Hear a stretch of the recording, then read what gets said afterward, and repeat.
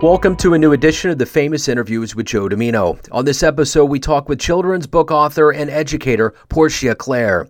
She is the only child of the late Randolph George Clare Jr. and Jane Esterling Clare. She was born in Bennettsville, South Carolina, and raised in Nassau, Bahamas. She is an only child who's left-handed, who loves spending time with family, bowling, singing, and writing children's books. The ideas for her children's books are inspired by a desire to help children recognize their quality, appreciate their value, and navigate through difficult life experiences.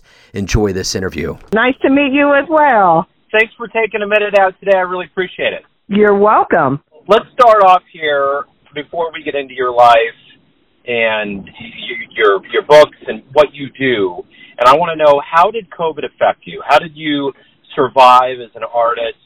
And how did you kind of change the way that you see the world since this has happened? Oh, my goodness. Well, as a classroom teacher, COVID affected me significantly, almost immediately. Everything transitioned into virtual, which for many of our students was a challenge because they didn't have Wi-Fi, for one thing. So having the Chromebook wasn't really an asset at that point. It limited who came to our home. My father at the time had a heart condition, and this was in March 13, 2020. That's when everything changed. And my father passed away on June the 14th of that same year. Thankfully, it was not COVID. But unfortunately, his heart just couldn't do any more. And so we lost him there. That affected us because everybody wasn't able to go into the hospital to be with him, which was trying. My mom also experienced some mobility issues, and getting up and down and having to go back and forth with my dad was challenging. We weren't able to see our family when my father actually passed away. The majority of my family was unable to attend his service. So that was traumatic. And from all of that, I remembered a conversation that I had with my dad regarding my writing. And he said to me, Scoop, he said, you've been talking about writing children's books for some time now. Have you put anything on paper? And I said, well, no, Daddy, I have all of these thoughts in my brain, but I haven't put anything on paper yet. And he looked at me and he said, Scoop, do it now. Now is the acceptable time. And so that conversation rang true in my ears shortly after he passed away. And it kind of helped me to get past the horrible pain of him not being here. And it gave me a purpose again, if you will. It not only allowed me to honor my father, but it allowed me to help children, which has been my life's work as a teacher. I have been teaching for 31, this is beginning my 32nd year, elementary school children. And so having that push from my daddy, always having a love for creative writing, I determined to begin now, as he admonished. And the rest is history. I don't intend to stop. I'm excited about my progress, and I really am excited about my resource of care. I believe that it will help children and parents, not only in this country, but all around the world. That's a wonderful story. What an inspirational story. I mean, as heartbreaking as that is, that was kind of the push for you to do what you always wanted to do. Yes, it was. It was the impetus. I'm finding that out of very tragic circumstances, some good things are birthed. And as I said, this is a way that I believe that I am honoring my father. And that, for me, is a big deal. So are you in the Commonwealth of the Bahamas right now? No, I'm actually in South Carolina right now. We're wanting to return to the Bahamas because my father is to be buried there, but COVID has kept us from returning. We have several family members in the States who want to come to his memorial service, and some have been ill, some have had COVID. And so we're trying to get, everyone pretty much on the same page, and then we will all travel together so that we can celebrate his life. So that's been challenging as well, but kind of don't focus on that. Just recognize it will happen when it's supposed to happen. And the service that we had for him here did honor him. So we partially finished, and we'll work on the other part of that. Sure. I wish I was in the Bahamas right now. yeah, man, I do too. I would love to be yeah, they down there. just finished. Yeah, they just celebrated their 49th year of independence on the 10th of July. So this has been a festive week for them there. You parlay your time between being a teacher and an author, correct? That is correct. My hope is that I will be able to be a full-time children's author and be able to retire out of the classroom. That is my goal. And then ultimately, I'd like to have a foundation where I help children and youth around the world who have dreams, who have businesses on the inside of them, who have books, who have aspirations to go on to school but don't have the finances. For all of that, I want to be in position through our foundation to help them to meet their dreams and their goals. That's my ultimate goal. Yeah, sure. Yeah. So my day job is in the Kansas City, Missouri area. There's a school district I work for, and I'm an IT guy, so I go into all of the buildings, and I see what's been going on with the teachers and all of that, and it's been one of the more trying times that I've ever seen in the realm of education. Yes, sir. Yes, sir. Our children are literally 18 to 24 months behind academically. And in the area in which I live, they're free and reduced lunch is just about 100% here. Our children live in poverty. They have many, many challenges in their homes. So that, with COVID on top of it, just didn't make for the best of scenarios. So as teachers, we go in and we do the best we can. You're trying to get 2 years out of one, and do all of the new things that are being added on top of the old in an effort to move the children forward. So it's trying, it's challenging, but I believe that I was born to teach. So I guess I was born for such a time as this, because the teaching still has to occur. So talk to me a little bit about growing up. How did you get this desire to not only teach, but to ultimately become an author? Well, my mommy was a teacher, so my influence for teaching came from her. She was teaching me prior to me entering school. I loved to read. She read to me often, and so did my daddy. Sesame Street, when I was in the Bahamas, that was the first thing that came on television. I think television came on at 3 o'clock. Before then, it was just a lot of snow. And so after the national anthem, Sesame Street would come on, and that was huge for me as a child. I see myself sitting in front of that television now waiting for it to come on so that I can sing with Grover and Big Bird and all the rest of the characters. But I had a lot of family around me, cousins and the like, and so we would play together oftentimes, and I would play school with them consistently. I would be the teacher, and they would be the students, and I guess I was doing the things that my mommy was doing with me. I've always loved children. I actually went to school with the intention of becoming a family attorney. I was going to do family law. And as I thought about it, I didn't think I could stomach a child not being able to be in the best environment after a case was settled. And teaching was in the back of my mind, but my parents always said, "No, you don't want to teach. There's no money in teaching." So I'm listening to that. And one day, my senior year, I took a little boy bowling, and I taught him how to bowl. And the joy that flooded my soul on that day just confirmed I have to do this. And the hardest thing for me was to have that conversation with my parents, to say to them, I don't want to go to law school. I want to teach children. And what was so funny to me, it wasn't funny at the time, but as I've thought about it over the years, is it was one of the easiest conversations that I had, because as soon as I shared it with them, they said, okay, if that is your heart's desire, then we will support you 100%. And so I have been doing that ever since, and I have no regrets. at all. It's been fulfilling. It's wonderful to help children. It's wonderful to experience their learning, that aha moment. There's nothing like it, you know. They finally get it after trying so many times, and then they have it, and nobody can take it away from them. And they get to share that with someone else. That, for me, is the joy of teaching. It's the gift that keeps on giving. So who would you consider a role model or a hero in your life?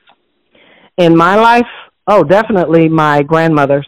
My grandmothers were women who believed what they believed. They were not ashamed of it. They proclaimed it. And no matter the response or the circumstance, they continued to move forward in their beliefs. I admire that. And I hope to be like that when I grow up. And then after that would be my parents. They have done so much. We have moved all of my life because my father worked for the Bahamas Ministry of Tourism. So every time he was promoted, we were transferred. So every 2-3 years, I moved. And just to watch the transitions and the things that occurred. My mother, being from the States, marrying a man from an entirely different country, and then moving to that country, you know, those kinds of things, as I stop and reflect on them, I'm going, that's pretty brave. That takes courage to do something like that. And just making decisions that are best for the family and all of the things that came from that, and the sacrifices that they made to help me and to get me into different places, and have different experiences. Those are my role models. Those are my heroes, my grandmommies and my parents. So if you can meet anybody alive right now on the planet, who would it be? Oh, wow. If I could meet anybody alive on the planet right now, there's a very good question. I think right now it would be Tiger Woods. And my answer is Tiger Woods because my father loved golf, and we are in the process of patenting a putter that he has made, and he loved Tiger Woods. And I would love to have a conversation with him about his foundation, about the things that he's doing with children, and about my putter and different things like that. I think I would enjoy that conversation.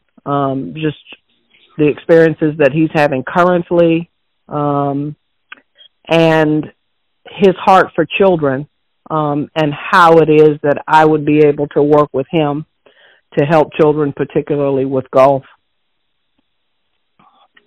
Yeah, that recovery that he went through was pretty miraculous. I still don't know how he got to a point where he could play. And he didn't qualify to play through the weekend, but he tried this weekend. Yeah, for sure. So what's been the best compliment that you've ever gotten, either on your book or as a teacher that you remember? One of your best pieces of fan mail? I have been told that I have helped someone to see the best in themselves. And that for me was very humbling. Because of you, I now see my value. As a teacher, that's everything. You want children to feel, I don't mean to cry. You want children to feel appreciated. You want them to feel seen. You want them to feel loved. And when they express that they're better because of their time with you, that's everything. You know, it's character. It's how we're regarded. And it's being an example that is a positive one for children who are easily influenced by so many things. And you're grateful that they're being influenced by something that is positive and that is ultimately life-changing. So what motivates you every day to do what you do, whether you're writing or you're teaching? What is it that within you that motivates you? My family, and wanting them to be okay.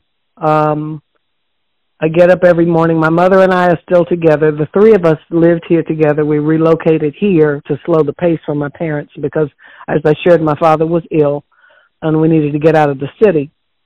But what motivates me is being in position to help, firstly, my mother and then the rest of my family members, and wanting to be in position to have a foundation that will pour into the lives of children. I will always be a teacher, and I believe that my time in the classroom is nearing its end, but I will always be teaching children, and I want the opportunity to serve a multiple number of children, far more than you can serve in one classroom each year. So as I get up in the mornings and I continue to write books and try to promote books and have conversations with others, it's the opportunity to serve my family and children that continues to motivate me to move forward. What do you want to be remembered for? Let's say, after you retire and people think back on your legacy and who you are, what do you want to be remembered for? I want to be remembered as a servant who had a heart to give to others, someone who was kind. I want to be remembered as a servant, someone who had a servant's heart and who gave to help children, to help them be better, to recognize their quality and appreciate their value and navigate through challenging life experiences. That's what I want to be remembered for. So now that, kind of things are opening up, COVID's easing up, there seems to be a little bit, there seems to be a little bit more of an urgency to do things. If we talk in 5 years from now, what are you looking forward to? What are you hoping happens?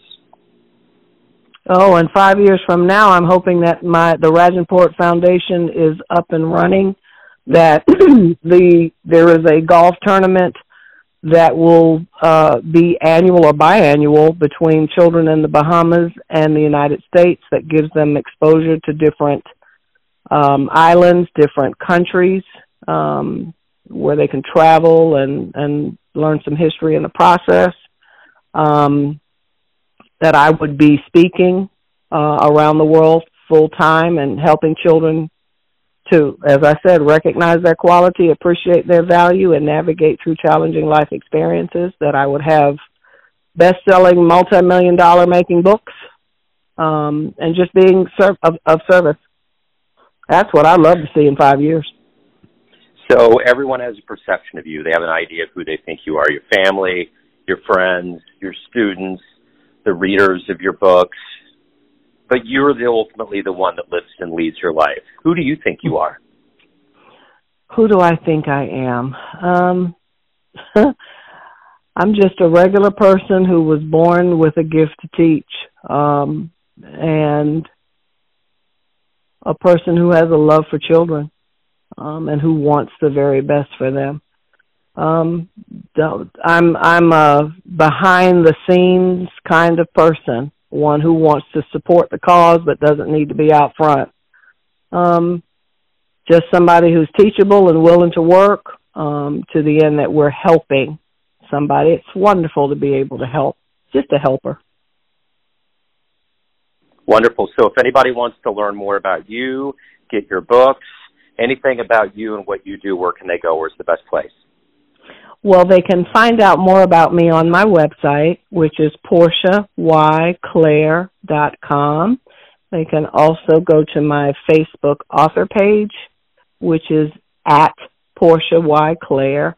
And I'm also on Instagram, which is at PortiaY.Clare. And they'll be able to find out more about me and ask more information about me if they would like. Wonderful, Portia. Thank you for taking some time out. Good luck with everything as we move forward. Thank you. I really appreciate your time. Thanks for tuning in to another famous interview with Joe Dimino, where we cover the world of art, literature, and music around the globe. If you want to hear more interviews, visit the Famous Interviews with Joe Dimino channel on YouTube. Thanks again for listening, and until next time.